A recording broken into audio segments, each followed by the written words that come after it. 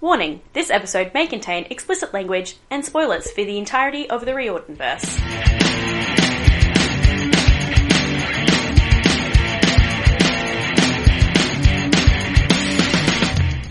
Welcome back, guys, Hi, to everyone. episode 26. Annabeth buys Happy Meals for a two-faced god. AKA Season 4, Episode 2. Woo! We are diving into chapters 4 to 6 of the Battle of the Labyrinth today. 46? No, chapters 4 to 6. 69? 629. That's from Madagascar, guys. Can't believe they made that joke. 69 months? No, 629 months.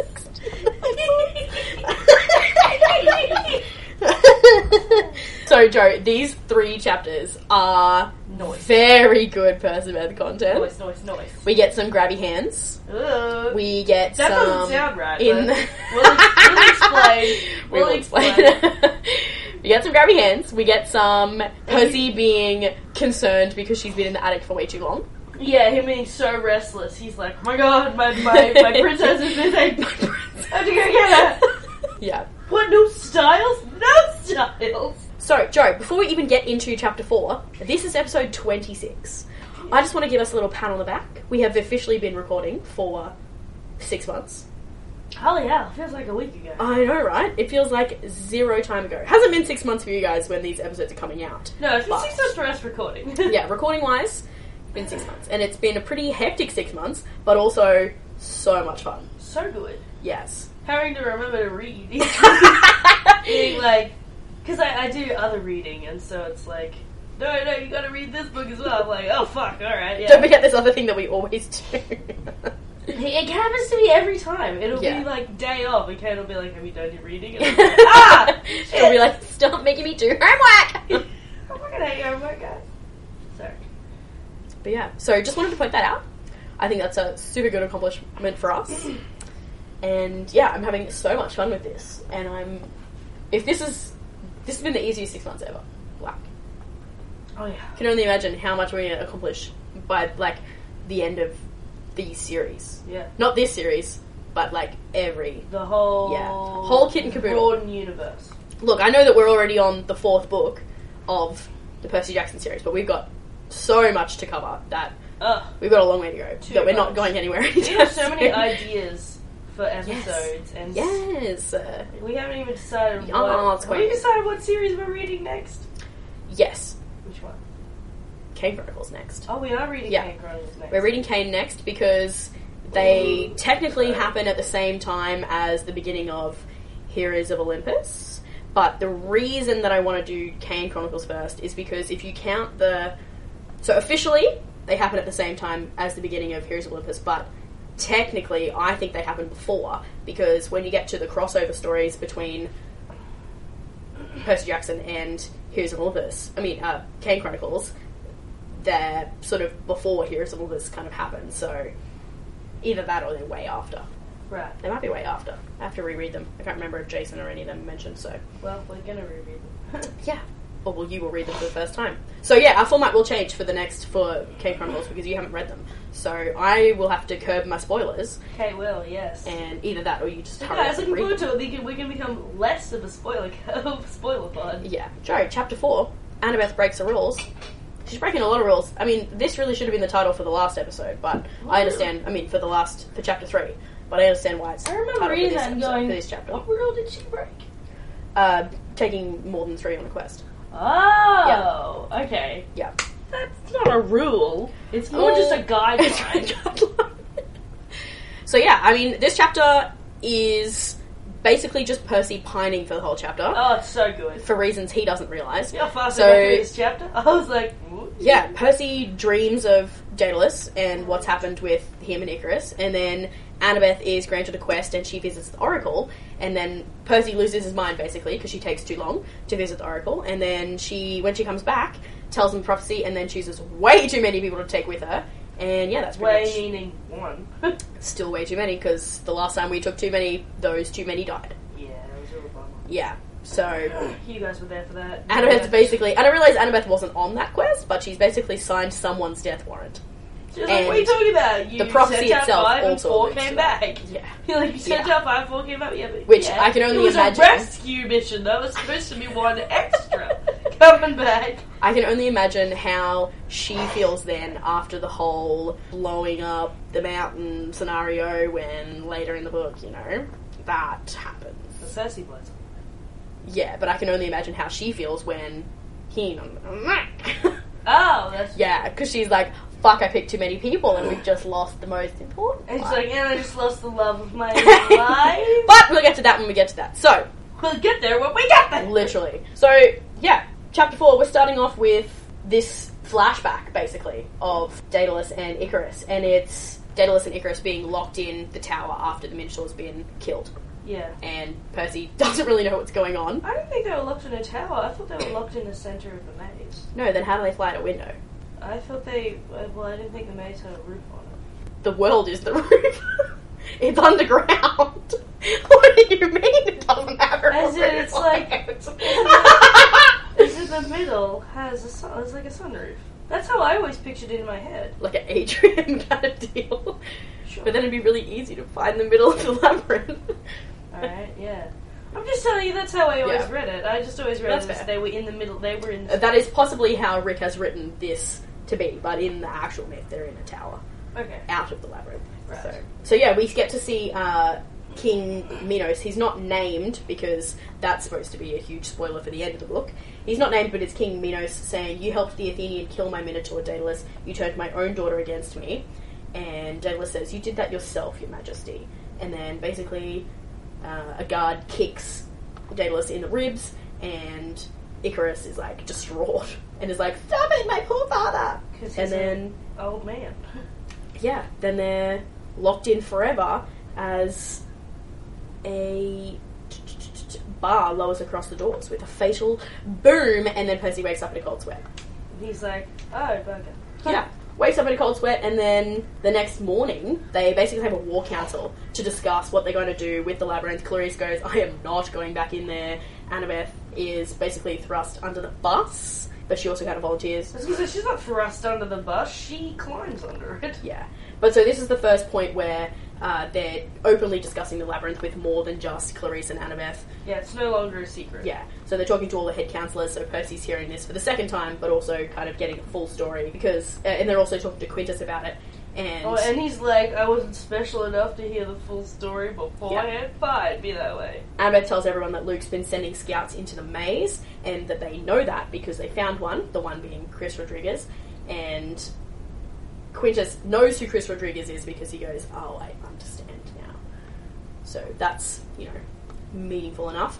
And yeah, Luke is searching for Daedalus' workshop, because he's the guy who created the maze, obviously, made the maze.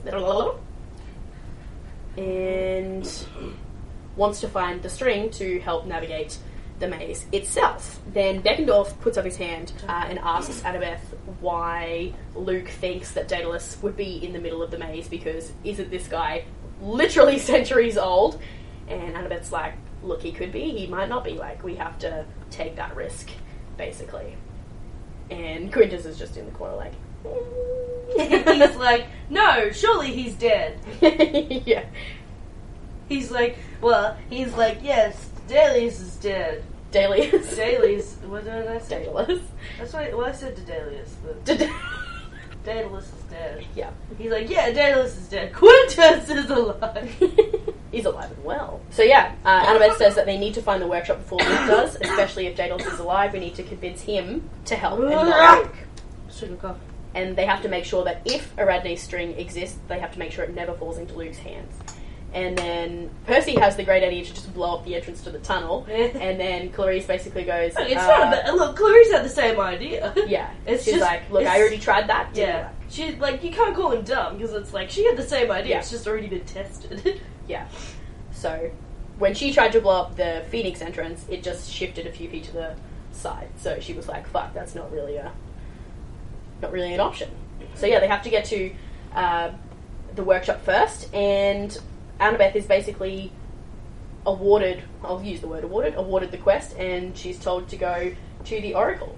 And Percy says that waiting for Annabeth was harder than actually visiting the Oracle himself. How do you think Annabeth felt every time he went to the Oracle? Well, he did go a second time in the Sea of Monsters to, see if it was his quest. He just went, so he wasn't actually asked to. Yeah. And then in the last book, she came to everyone. He basically decides to work out while she's getting the prophecy because he needs something to do with his hands. He needs something physical to do to distract him. His hands. So he and Quintus spar for a little bit, and he gets to know Quintus a little bit better. Gets to know, well, not really, because doesn't really let anything show. He does notice a purple marking on Quintus's neck, though, which is a burn in the shape of a bird.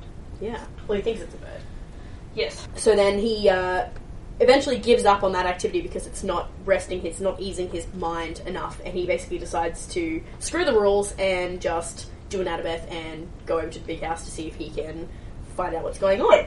While when he gets to the big house, he goes down to the basement, not realizing that there's a basement, and he goes down because he hears sobbing, quiet sobbing. So he goes down to see what's happening, and he finds Clarice and Chris Rodriguez down there, and Chris is in a terrible state of hyperventilation and. Yeah, he's not in a good way mentally at all. He's just completely tortured. Calling Clarice, oh my god. Clarissa! Calling Clarice, Mary, and just not really focusing on anything. Do we find out who Mary is? I don't know, I can't remember. And he's talking about the ground, it heals him, there's so many skulls, which also is a bit of foreshadowing. Yeah. Which is fun. It is fun. Yeah. We love that Percy gets to hear that. Yeah. And then we get Chris looking straight at Percy and saying, the son of Poseidon, and he's horrible. But then Percy goes, I had the feeling that he was looking at me but not talking about me. So yeah, there's that. And then he doesn't really do anything about that. He gets spooked by a noise and basically runs away before Clarice can see him spying on her, because that's the last thing he needs is to be beat up by Clarice for that, because she would take offense to that, obviously. Oh, big time. Yeah, he's seeing her soft side, and that's not okay. No, only privileged people get to see her soft side. She would pummel him for that, obviously. And then once he's gotten out of the basement, Annabeth is out, and she is able to tell everyone most of the prophecy. Everyone knows that she's skipping out on a line there. Jo, would you like to read the prophecy? You shall delve in the darkness of an endless maze, the deaf, the traitor, and the lost one raised. You shall rise or fall by the ghost king's hand, the child of Athena, final stand. And she doesn't say the rest of the prophecy. Yeah. So does she not in your version? She says the second last line in mine. Taylor. Oh, she says something about it. She says, destroy with the hero's final breath. Oh, yeah. But then she leaves off the last line. I won't spoil it now, because we'll get to that, but what rhymes with breath? Yeah, guys, people can figure it out. There's obviously a line missing, and Percy notes that, and he goes, where's the rest of it? And she's like, I don't know what you're talking about, I don't remember. Which, liar. Yeah, Annabeth, who commits everything to memory, always, is just funny. They're like, that's not sus, Annabeth. Yes, and then she picks who she wants to come on the quest with her. Percy, Tyson, and Grover. And can we just point out that Percy, after ranting about how he never wants to go back in there, nobody should ever go in there, as soon as Annabeth asks him, without hesitation, he was like, of course I'm in, yes, I'm going. He was like, no way am I fucking leaving you behind. Yeah. No way are you leaving me behind. No way are we being separated. No. What's that thing that's like, it's like a similar situation, someone's talking about something, and then someone goes, but not me, right? And they go, oh no, of course not you. You mean that TikTok? Maybe. That's really funny. So there'll be no more bullying or anything around the school. Wait a minute, of course not you. You can run very quickly. You can run very quickly. Maybe that is what I'm thinking of. Yeah. If I find that TikTok, I'll put it on the Instagram. Oh, so funny. Anyway, so that's really cute. And so after that, Annabeth goes off to prepare mentally and, physically, like go and pack and prepare. And Percy goes off to do the same. Yes, but after she picks who she wants to be on the quest with her... Did I get it wrong? Yeah, Chiron warns her and says, you know what happened last time? We took more than 3. There's a reason 3 is a sacred number. We have 3 fates. We have 3... Big gods. We have the big 3, yeah. 3 fates, 3 furies, 3 Olympian sons of Kronos. It's a strong number that stands against many dangers. 4 is risky. And she's like, and I'll take that bet. And she wins. She comes back with 2 extra people. Yeah. She comes back with Rachel and Nico, so she's like, winning. She's like, 4? Oh, 6. It's 2 quests, right? She's just too good. Can we just take chops on that, though? Which is that Zoe couldn't keep together 5 people, and here Annabeth was taking on extra people halfway through her quest and was like, alright, I'll keep you alive. Yeah, pretty much. She's so good. They do lose Tyson and Grover at one point, though. That's why they get Rachel Joe. Lose them, but sure. Well, part ways. So then, yeah, as the council's breaking up, Quintus pulls Harry aside. No, Percy aside. Quintus pulls Percy aside to give him a dog whistle made of Stygian ice. Percy doesn't know whether to trust Quintus or not, and kind of just keeps the whistle but goes, I'm not going to use this. Been tricked before by Luke, so he was someone who was nice to me and seemed sincere. So yes, I love that his mistrust of Quintus reminds him of his ex-crush, who did the same thing. Does that mean he's got daddy issues with Quintus right now? I got all these daddy issues, what can I do? So Kate's sing-along means yes. So after he gets his little whistle from Quintus, he goes around to the Athena cabin to check on Annabeth and just make sure that she's got everything that she needs. And this is where grabby hands comes in, guys. Yes, I forgot we said that. He realises that he's never actually been inside the Athena cabin and is not pleasantly surprised, but he's like unsurprised at what he sees. He walks in and he's like, the beds are all pushed to the corner like they're the least bit of everyone's worries, and all the workbenches. Yeah, there's workbenches everywhere. There's bookcases everywhere against every wall. Like every available study space is like taken up with. Oh my god, can you tell that we study? And they're ADHD. So how the fuck do they sleep? Wouldn't they be just distracted 24/7? The most chaotic space.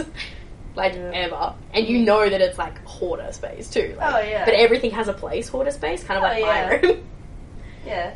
It's a mess, but it's an organised mess. Yeah. So yes, and Annabeth is like fretting, trying to do last minute cramming. Bitch, that doesn't work. Last minute cramming for her quest, trying to figure out everything that she can about the labyrinth, but it's impossible to know everything about it because it is the world's worst structure to try and study. Yeah. And basically gets overwhelmed and then just doesn't say anything to Percy, just holds out her arms, and Percy's like, it felt so natural to accept her hug, and I knew she needed it in that moment, and I was like, I need to shut this book, and I need to put it down, because I cannot handle the unrequited... See, that's grabbing hands, when you just put your hands, and you grabbing just, hands. Grab your hands Yes. together in, a squeezing motion. Annabeth is Sebastian Stan in the Monday movie. Oh my god, just putting her arms out. She's like... just give me a hug. But she's also Judy Hopps in Zootopia, when, she's like, coming back to Nick, and he's like, come on, you know you want to give me a hug, and she's like, just presses the top of her head against his chest, and I'm like, there's nothing cute, I'm like, I have a hugging queen. Yo, so adorable. Yes, love it so much. So cute. I literally can't, they're so adorable. This is my second favourite. My favourite is still them awkwardly dancing in the last book. It was so adorable. Who am I going to ask to dance? Me, you idiot! I'm like, so cute. And then this one where she's like, hug me. And he's like, yes, I will. But it's not even a question, it's just, I need a hug. Yeah. No, she literally doesn't have to say anything. Neither of them have to say anything. And then once he's hugging her, holding her tight, she's like, yes, I'm really worried. I love how every reaction from him to anything that she does in this book, or anything that she asks, anything that she proposes, he is no hesitation. 100% in. He's all in. He's like, yes, I'm with you. Why are you even asking me? Let's just do this. Let's go. And I'm like, no matter what spice Aphrodite throws in there, nothing can distract him from his one true purpose. Break up that bond. It's just too strong.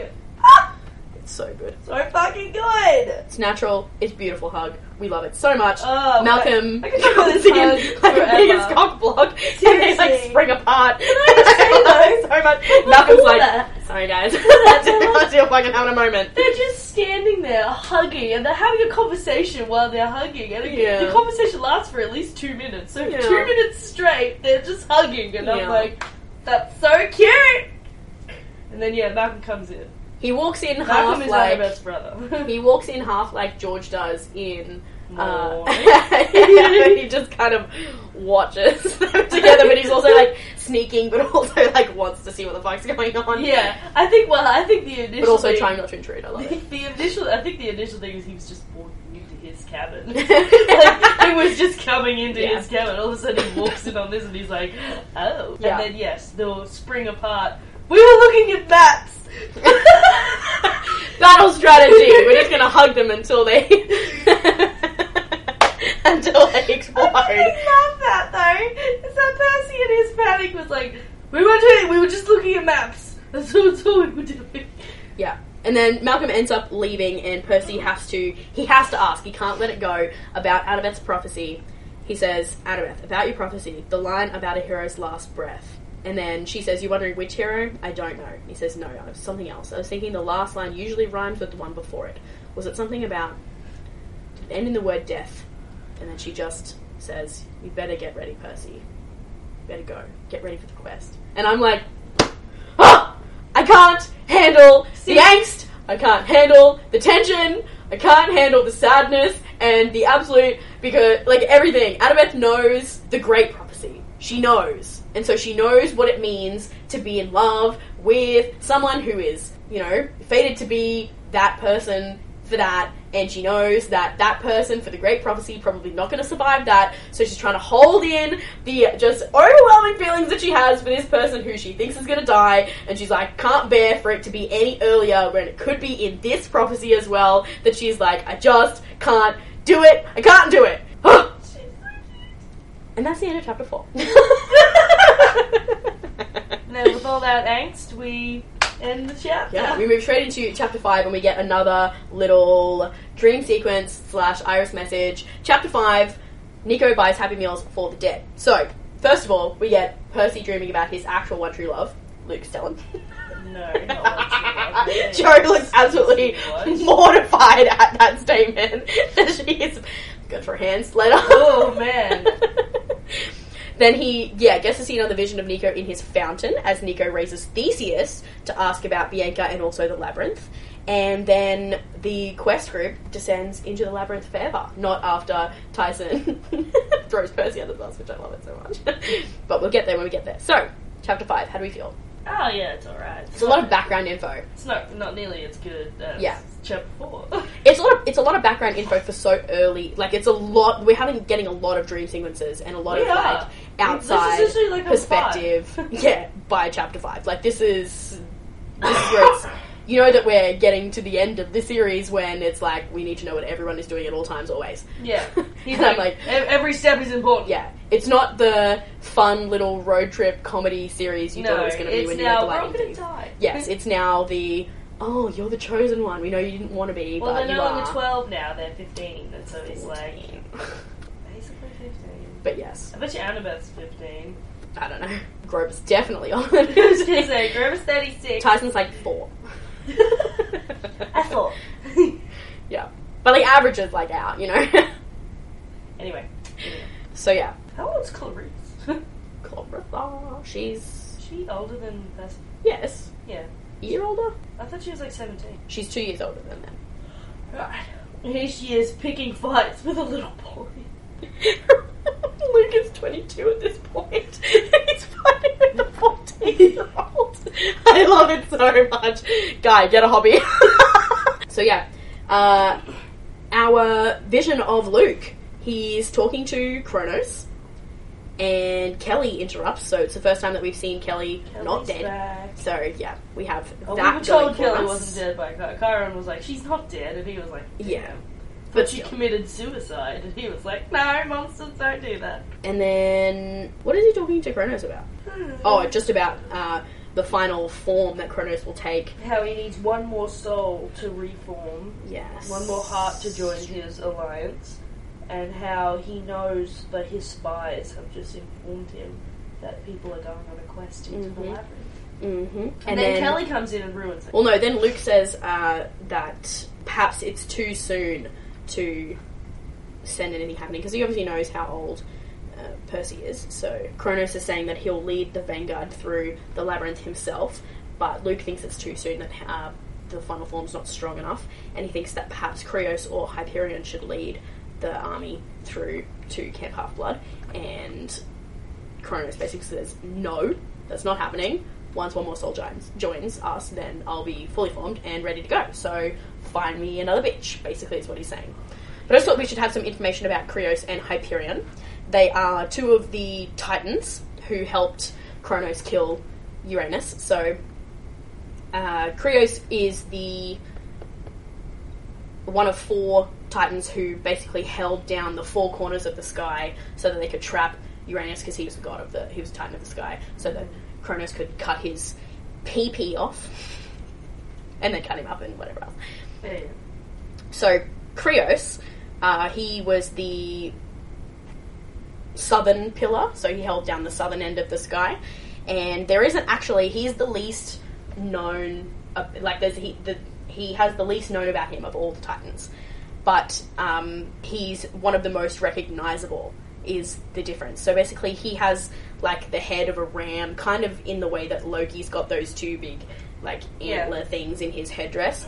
He is known as the ram, so in constellations he is related to the constellation Aries. There's other things about Krios. So Krios, because he's the southern pillar, springtime rises in the south and it marks the start of each Greek year.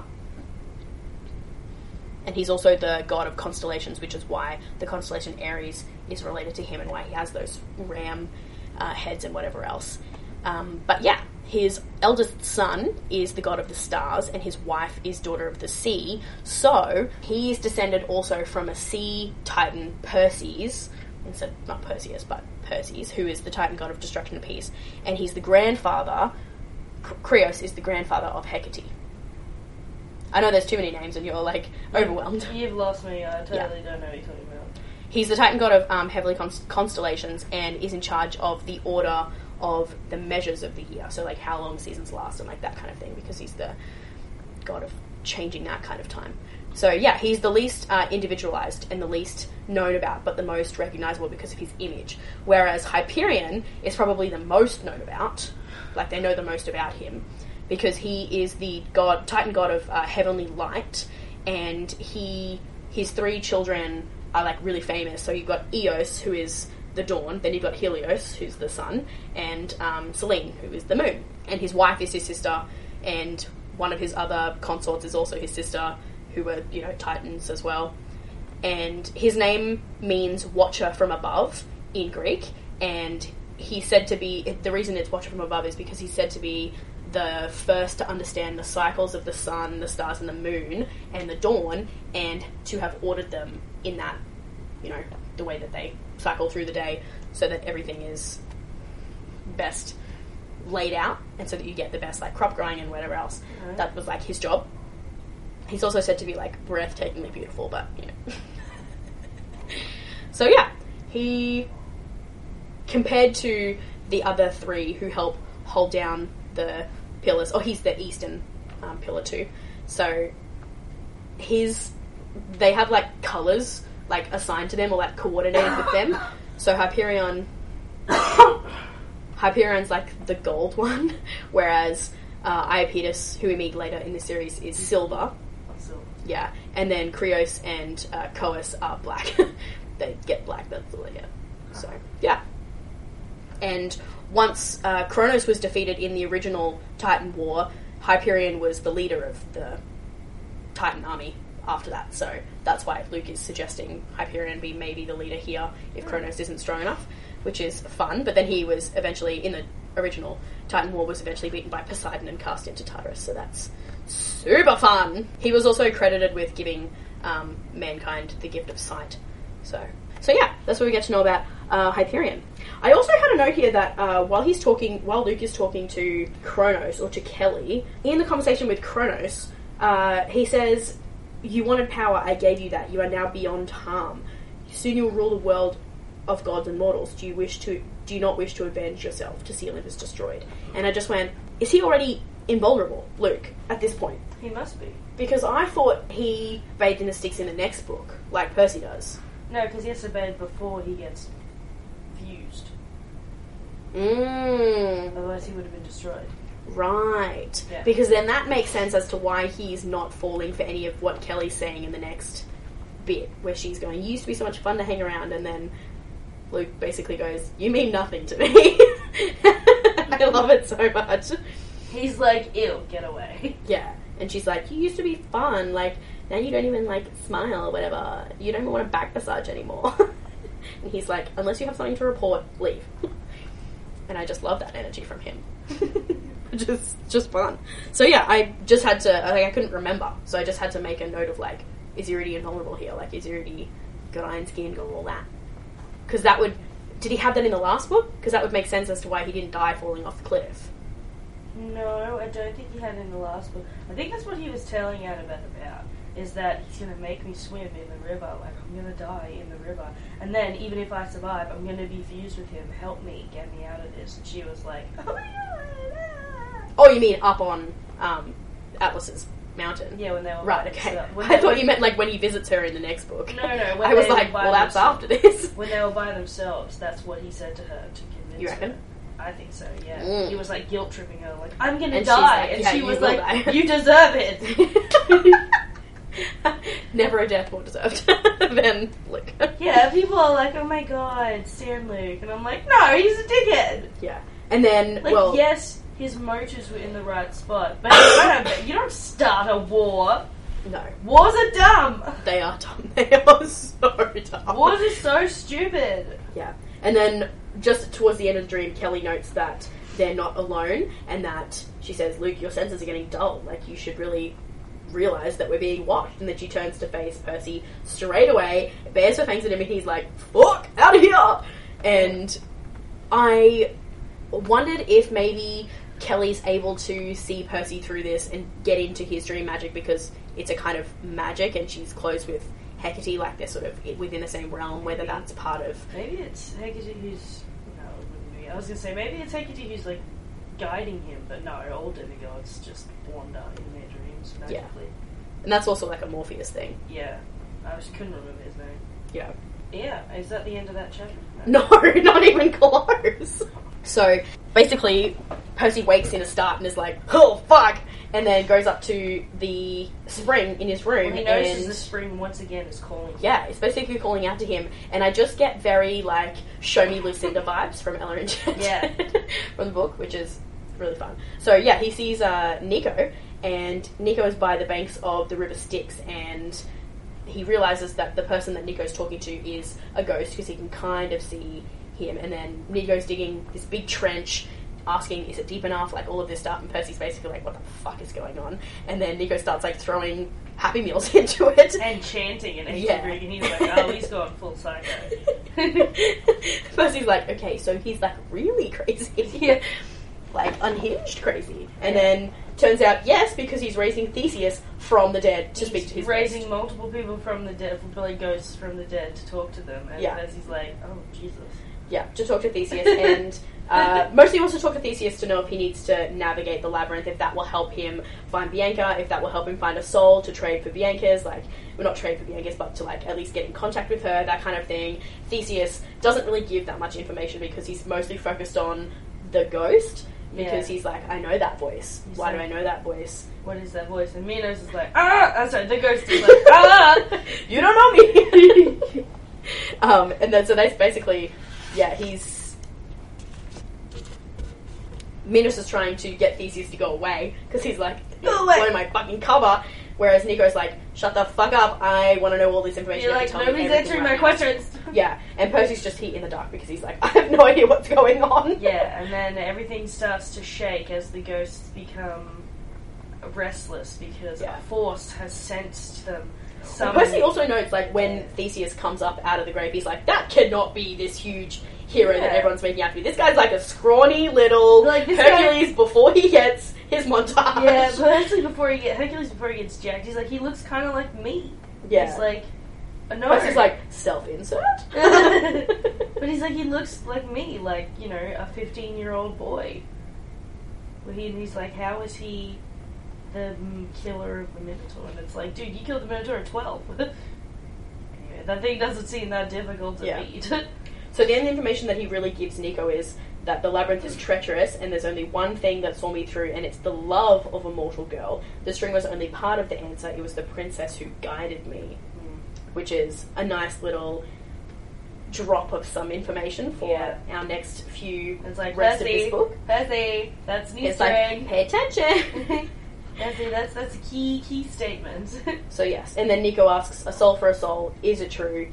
And Theseus says, yes. Yeah, so then the ground starts to shake because someone senses us summoning souls. And then Percy feels he was shaking in the cabin, and so he gets stressed out, and he's like, basically, just destroy the fountain! Yeah, cleaves it in two with his sword, and then Tyson finds him distraught and like shaking like that the next morning. He's like, which you means attacked the fountain, and I don't know why. Which means that he just sat there all night in a wreck. And it's like, oh, Percy. In like shock and like, this poor boy. No one talks about his internal trauma enough. His PTSD.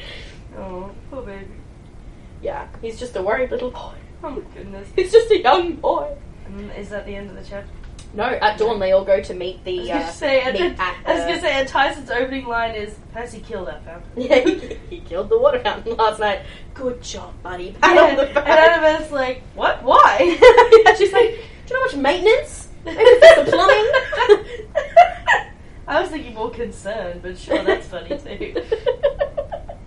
Concern for Percy, no. But yes, but she's disguising it as concern for the cabin. Oh, are you okay? Looking at the cabin. He ruined the architecture, Joe, so she's concerned about that too. She says, you okay? But she's looking at the cabin and she says, are you okay? Yeah.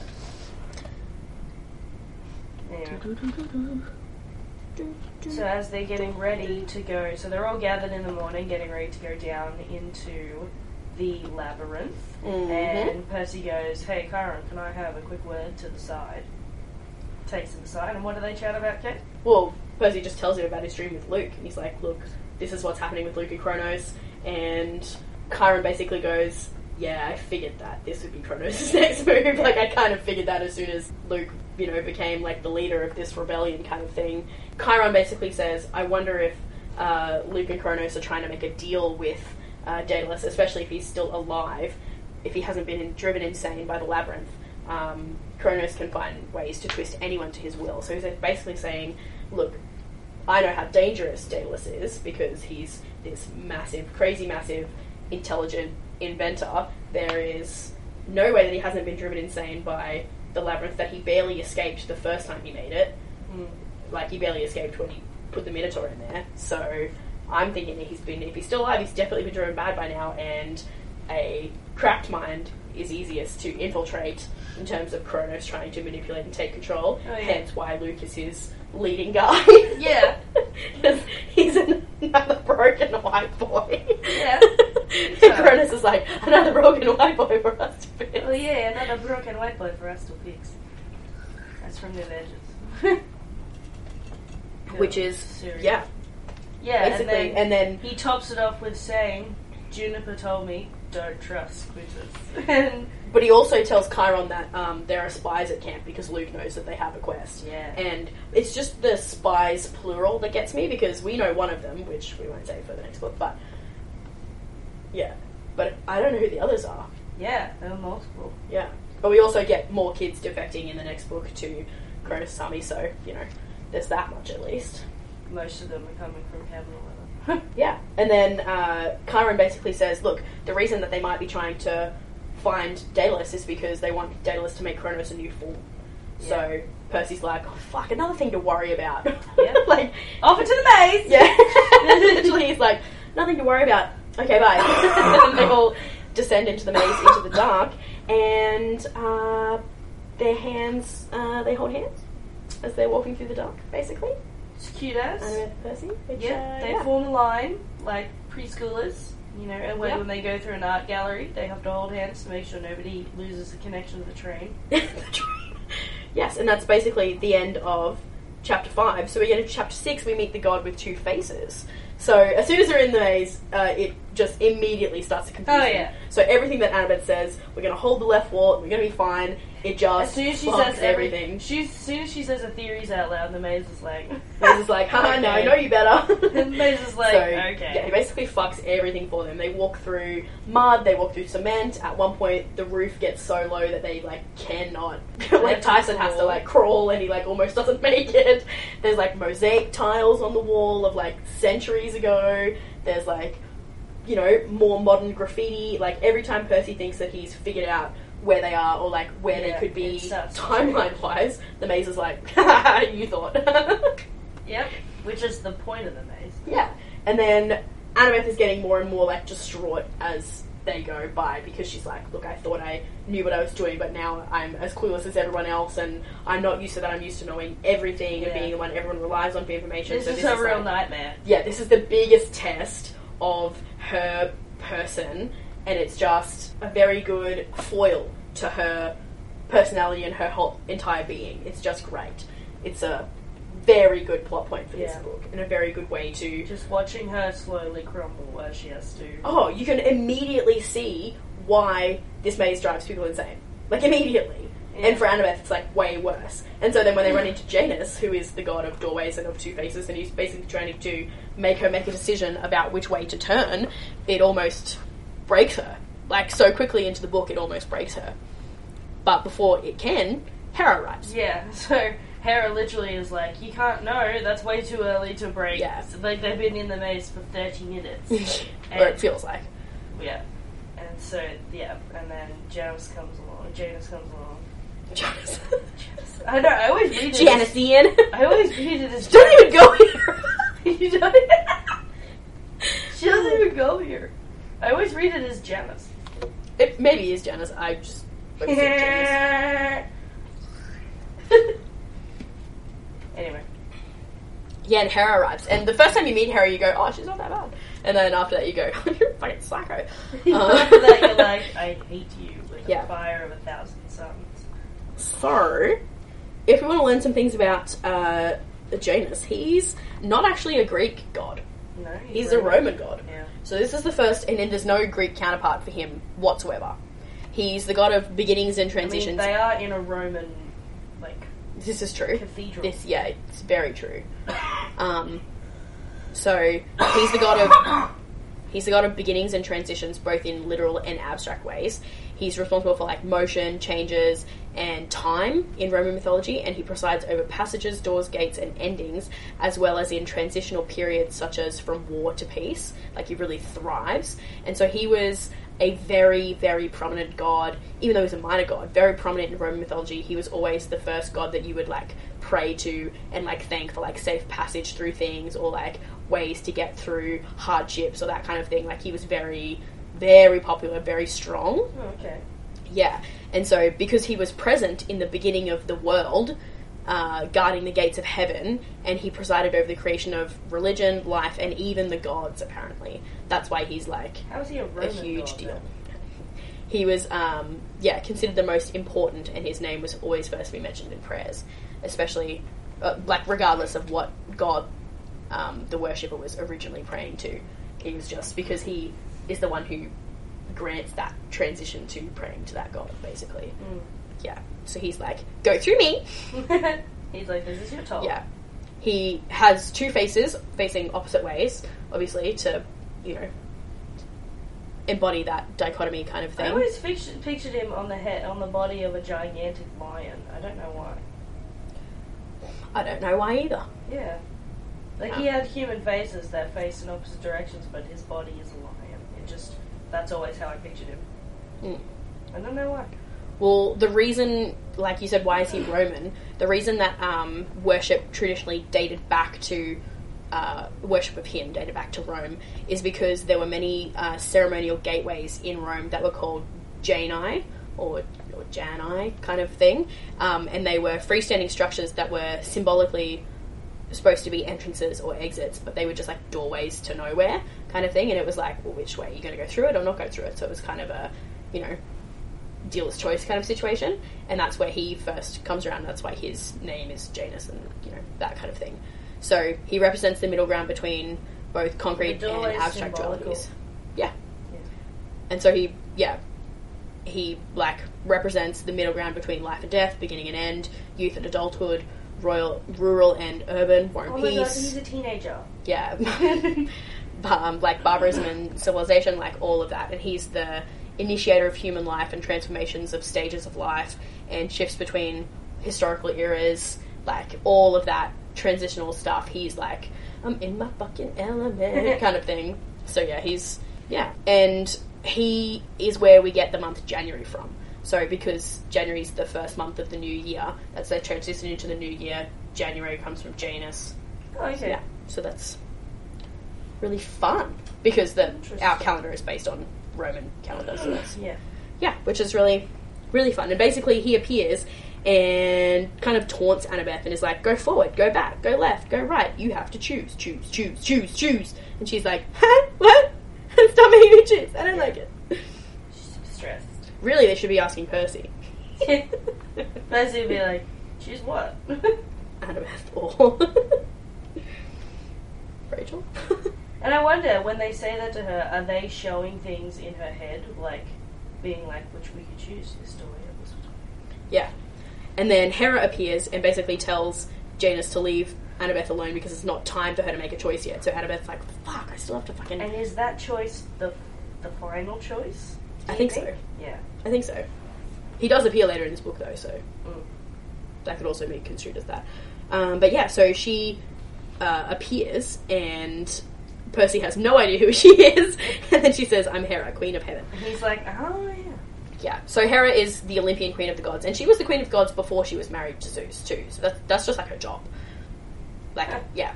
And it's because her name means lady or mistress, and that's why she has the title of the queen, because she's the lady of the court, basically. Yeah.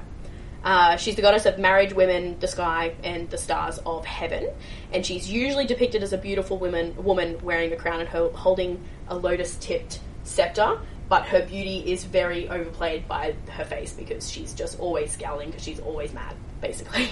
Well, does it actually say that? That's so funny! Yeah. It's the reason that she wasn't picked by Paris for the Golden Apple, which started the Trojan War. Like, one of the reasons. Not that she gave him a bad choice, gave him a bad bribe, but partly because she's not the most beautiful, because she's forever marred by her jealousy and her... I mean, it's warranted jealousy. I mean, not really, because Zeus is a dick, but, you know. You're like, why would you marry him, you dickhead? I'll get to that. Yeah. So, she was a very ancient goddess, and she predates Zeus, obviously, because he's the youngest, and also technically the oldest, but he's actually the youngest. He's the youngest. Yeah. He's the fucking screaming toddler of all of them. And was like, I want to be king! Yeah. And her Roman counterpart is Juno, obviously. And her name gives meaning to the month of June, and there's a reason that June is the most popular time for weddings, and that's why she's the goddess of marriage. Oh. I think it's the most popular time for weddings because it's, for the most part, most of the world for June, that's summer. Whereas, because most of the world exists above the equator, not below. Yeah. And so, As yeah. June's winter for us. Yeah, not really a popular time for weddings. It's too chilly for that. Yeah. So, I mean, that... We yeah, more that, like April weddings, don't we? Yeah. So, yeah, she was the youngest of Cronus and Rhea's 3 daughters, but still the oldest before all the boys. And then, before her marriage with Zeus, she ruled over as the Queen of Heaven. But then, she didn't actually want to marry Zeus. He tricked her into marriage. So, he did his classic, I'm going to transform into an animal thing. Oh, you did! Knowing full well that she loved animals, he transformed himself into a distressed cuckoo bird. Why her, though, if she's constantly scowling? No, this was before then. The reason that she scowls is because of him. So she was quite beautiful before then. And, apparently better than Demeter and Hestia. Because they were the only ones around at that point. Oh, lucky Demeter and Hestia. Yeah, literally. So, yeah, don't do anything to Hestia. God, she's precious.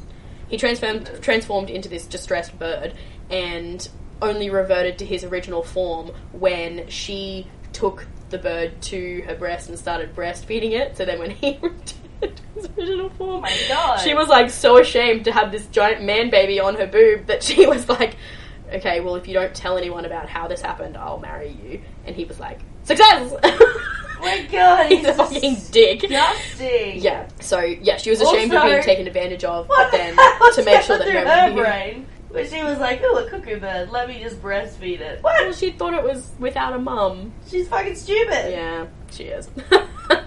So she agreed to the marriage, out of shame, basically. But then it didn't turn out to be a happy one because we all know Zeus, how he likes to fuck around. And No. yeah, once he started getting with everybody else, because she's the goddess of marriage, couldn't leave her own marriage because that would just ruin the sanctity, even though he's ruining the sanctity of marriage. But yeah, that would ruin the image, and then it would hold no power, so then she would hold no power, so she can't exactly leave what she's in. And so when she eventually got to a point where him being with all these other women was really getting to her, she drugged Zeus and bound him on his bed and stole his thunderbolt. But then another goddess, one of his girlfriends, summoned Breres, and they managed to untie Zeus, and he became basically Hera's tormentor. And yeah, he hung her from the sky with golden chains and attached really heavy anvils to her feet so that she couldn't escape. And Oh my god. yeah, and in some myths, Hephaestus tried to release her from her humiliating position, and then this is the reason that his leg is he's deformed and broken, whatever, because Zeus, for betraying him and going after Hera instead, he threw Hephaestus off Olympus. That's that, one of the versions of that myth. Oh. The other version is that just she thought he was ugly. Damn it. Yeah. You're And so right, then I'm starting to be more sympathetic towards her. Yeah, to grant herself release from this basically torture, imprisonment, she swore to never rebel against Zeus again. So he's fully controlling her at this point, and so instead she directed all of her anger towards his lovers and their offspring, and this is why she's malicious and mean and no longer recognized as beautiful, because she's just jealous and vindictive. Because she's trapped. Yes. Oh my god. The look on your face, you're annoyed and also sympathetic, and I love that for you, because I'm this is the journey that I went on. Heartbroken and so angry. Yeah. And There's a reason she's a bitch. I'm so frustrated. She's still chosen to be a bitch, but it's out of her hands the reason that she's chosen to be a bitch. So it's a choice without a choice. She's in this marriage without a choice. She's, her only release is taking it out on the people that her husband... she still shouldn't be doing that. She shouldn't be No. taking it. But I completely understand why she's It's doing her it only now. rebellion, because she can't rebel against him, because he's in the worst case of domestic abuser Oh the my world's ever seen. god. Damn it. Yeah. Fuck you, Zeus. Oh my god. Yeah, I can't remember if I Dragon said on the poison. podcast before we were recording that you would feel bad for Hera, or if I said that earlier today. But yeah, You did tell me that, but Yeah. I didn't. I was like, bring it on. we were ready to be in the hate Hera squad for eons, and now we're like, oh fuck! I was ready to bag on Hera all the time, and now I'm like, I still will. Annabeth. No, yeah. I'm like, Annabeth, you know her story? And she's like, yeah, there's no reason for her to be. She's like, Annabeth's like, I've been through shit too, and I'm not murdering children. Yes. And I'd be like, I'd be like, okay. Okay, I still don't like Hera, but I understand. Oh her no, now. she's still she's terrible. No. Especially if we get to Heroes of Olympus, there's no reason for her to be that bitch. I feel like there's different ways she could rebel. There isn't just. I'm sure she's probably just not being creative enough. It's like, dude, I'd argue that she's plenty creative. no, but as in her only thought, that she thinks the only way to rebel is to go after his kids and be like, I'm sure there's plenty. You could probably just you can do what Nick did to Schmidt, when he just was constantly making you feel like an old man. That's a fantastic episode of New So Girl. good. Where he makes his pants longer. Takes out the cushions in the chair. Oh, shaves down the chair legs. I love it. Oh, so funny. Fucking love Turns it. down the volume on the TV. Can you hear that? Yeah. I love it. But she can do that kind of shit just to mess with him 24/7. It's hilarious. Yeah, it is. I'm just imagining Hera as Nick, and I don't think I like that. But Schmidt as Zeus, yes.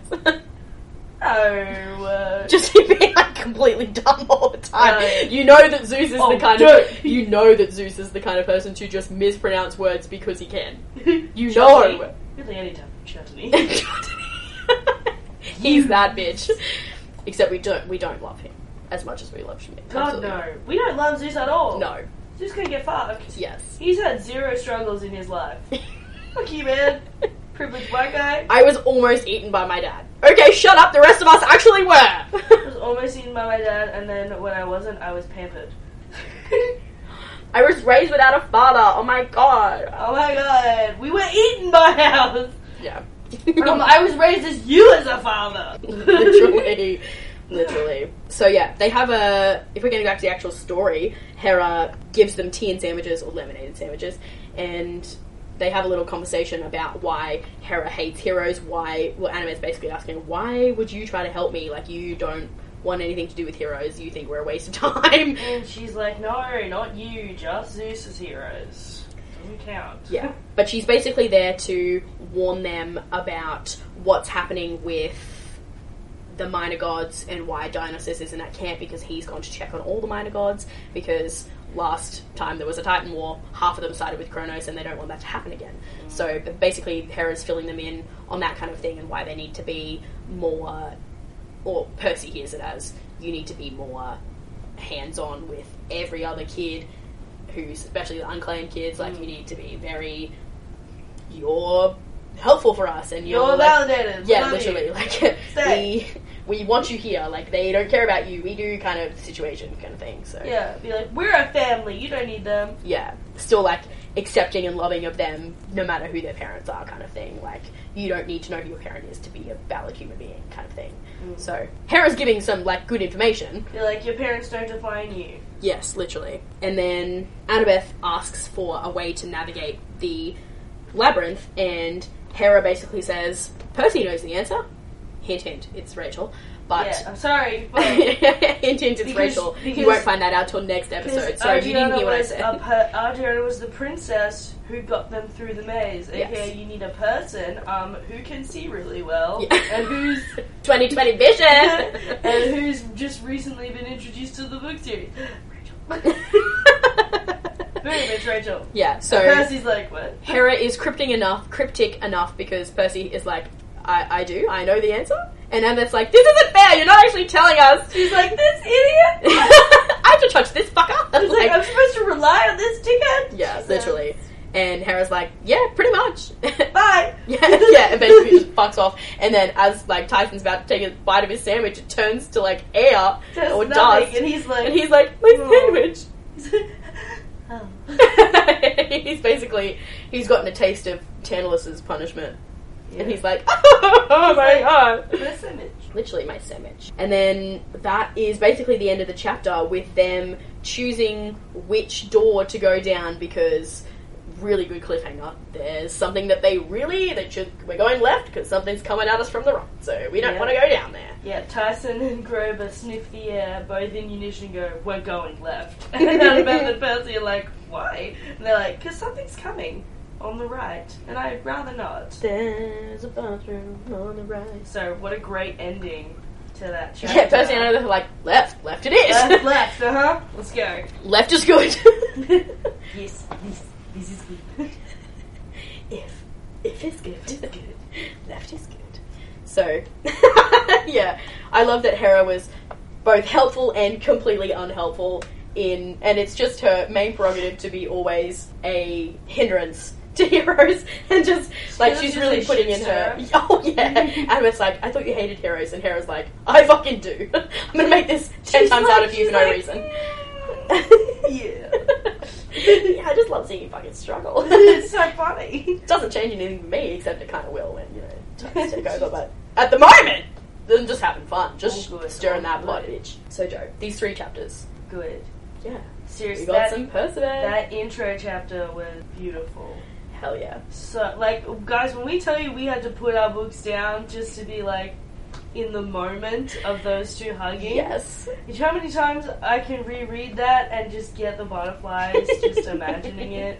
He literally talks about how his stomach was, like, it was so many butterflies, I felt like my stomach was going to crawl out of me. Yes. It was like, I was just so in love with her. Yes! And I was like, are you going to tell her that she looks like Aphrodite, or just going to whisper? No, it's the other way around. Aphrodite looks like her. Sorry. Yeah. He'll never tell that. He'll never say that to her, ever. Well, again, because once again, I think he's just too stupid to realise that, dude! Oh, yeah, he doesn't, yeah. He doesn't fully understand. He's just sort of like, oh yeah, she looks like Annabeth. Yes. He's just so adorable. God, this book is so good, and it's So cute. the reason that I love this book is because most of it is just pining. This book is the culmination of the pining. I love pining. Everybody Pining's the best says the Last Olympian is the pining, and I'm like, no, it is, but they're more focused on the war. stage. Like, it's not.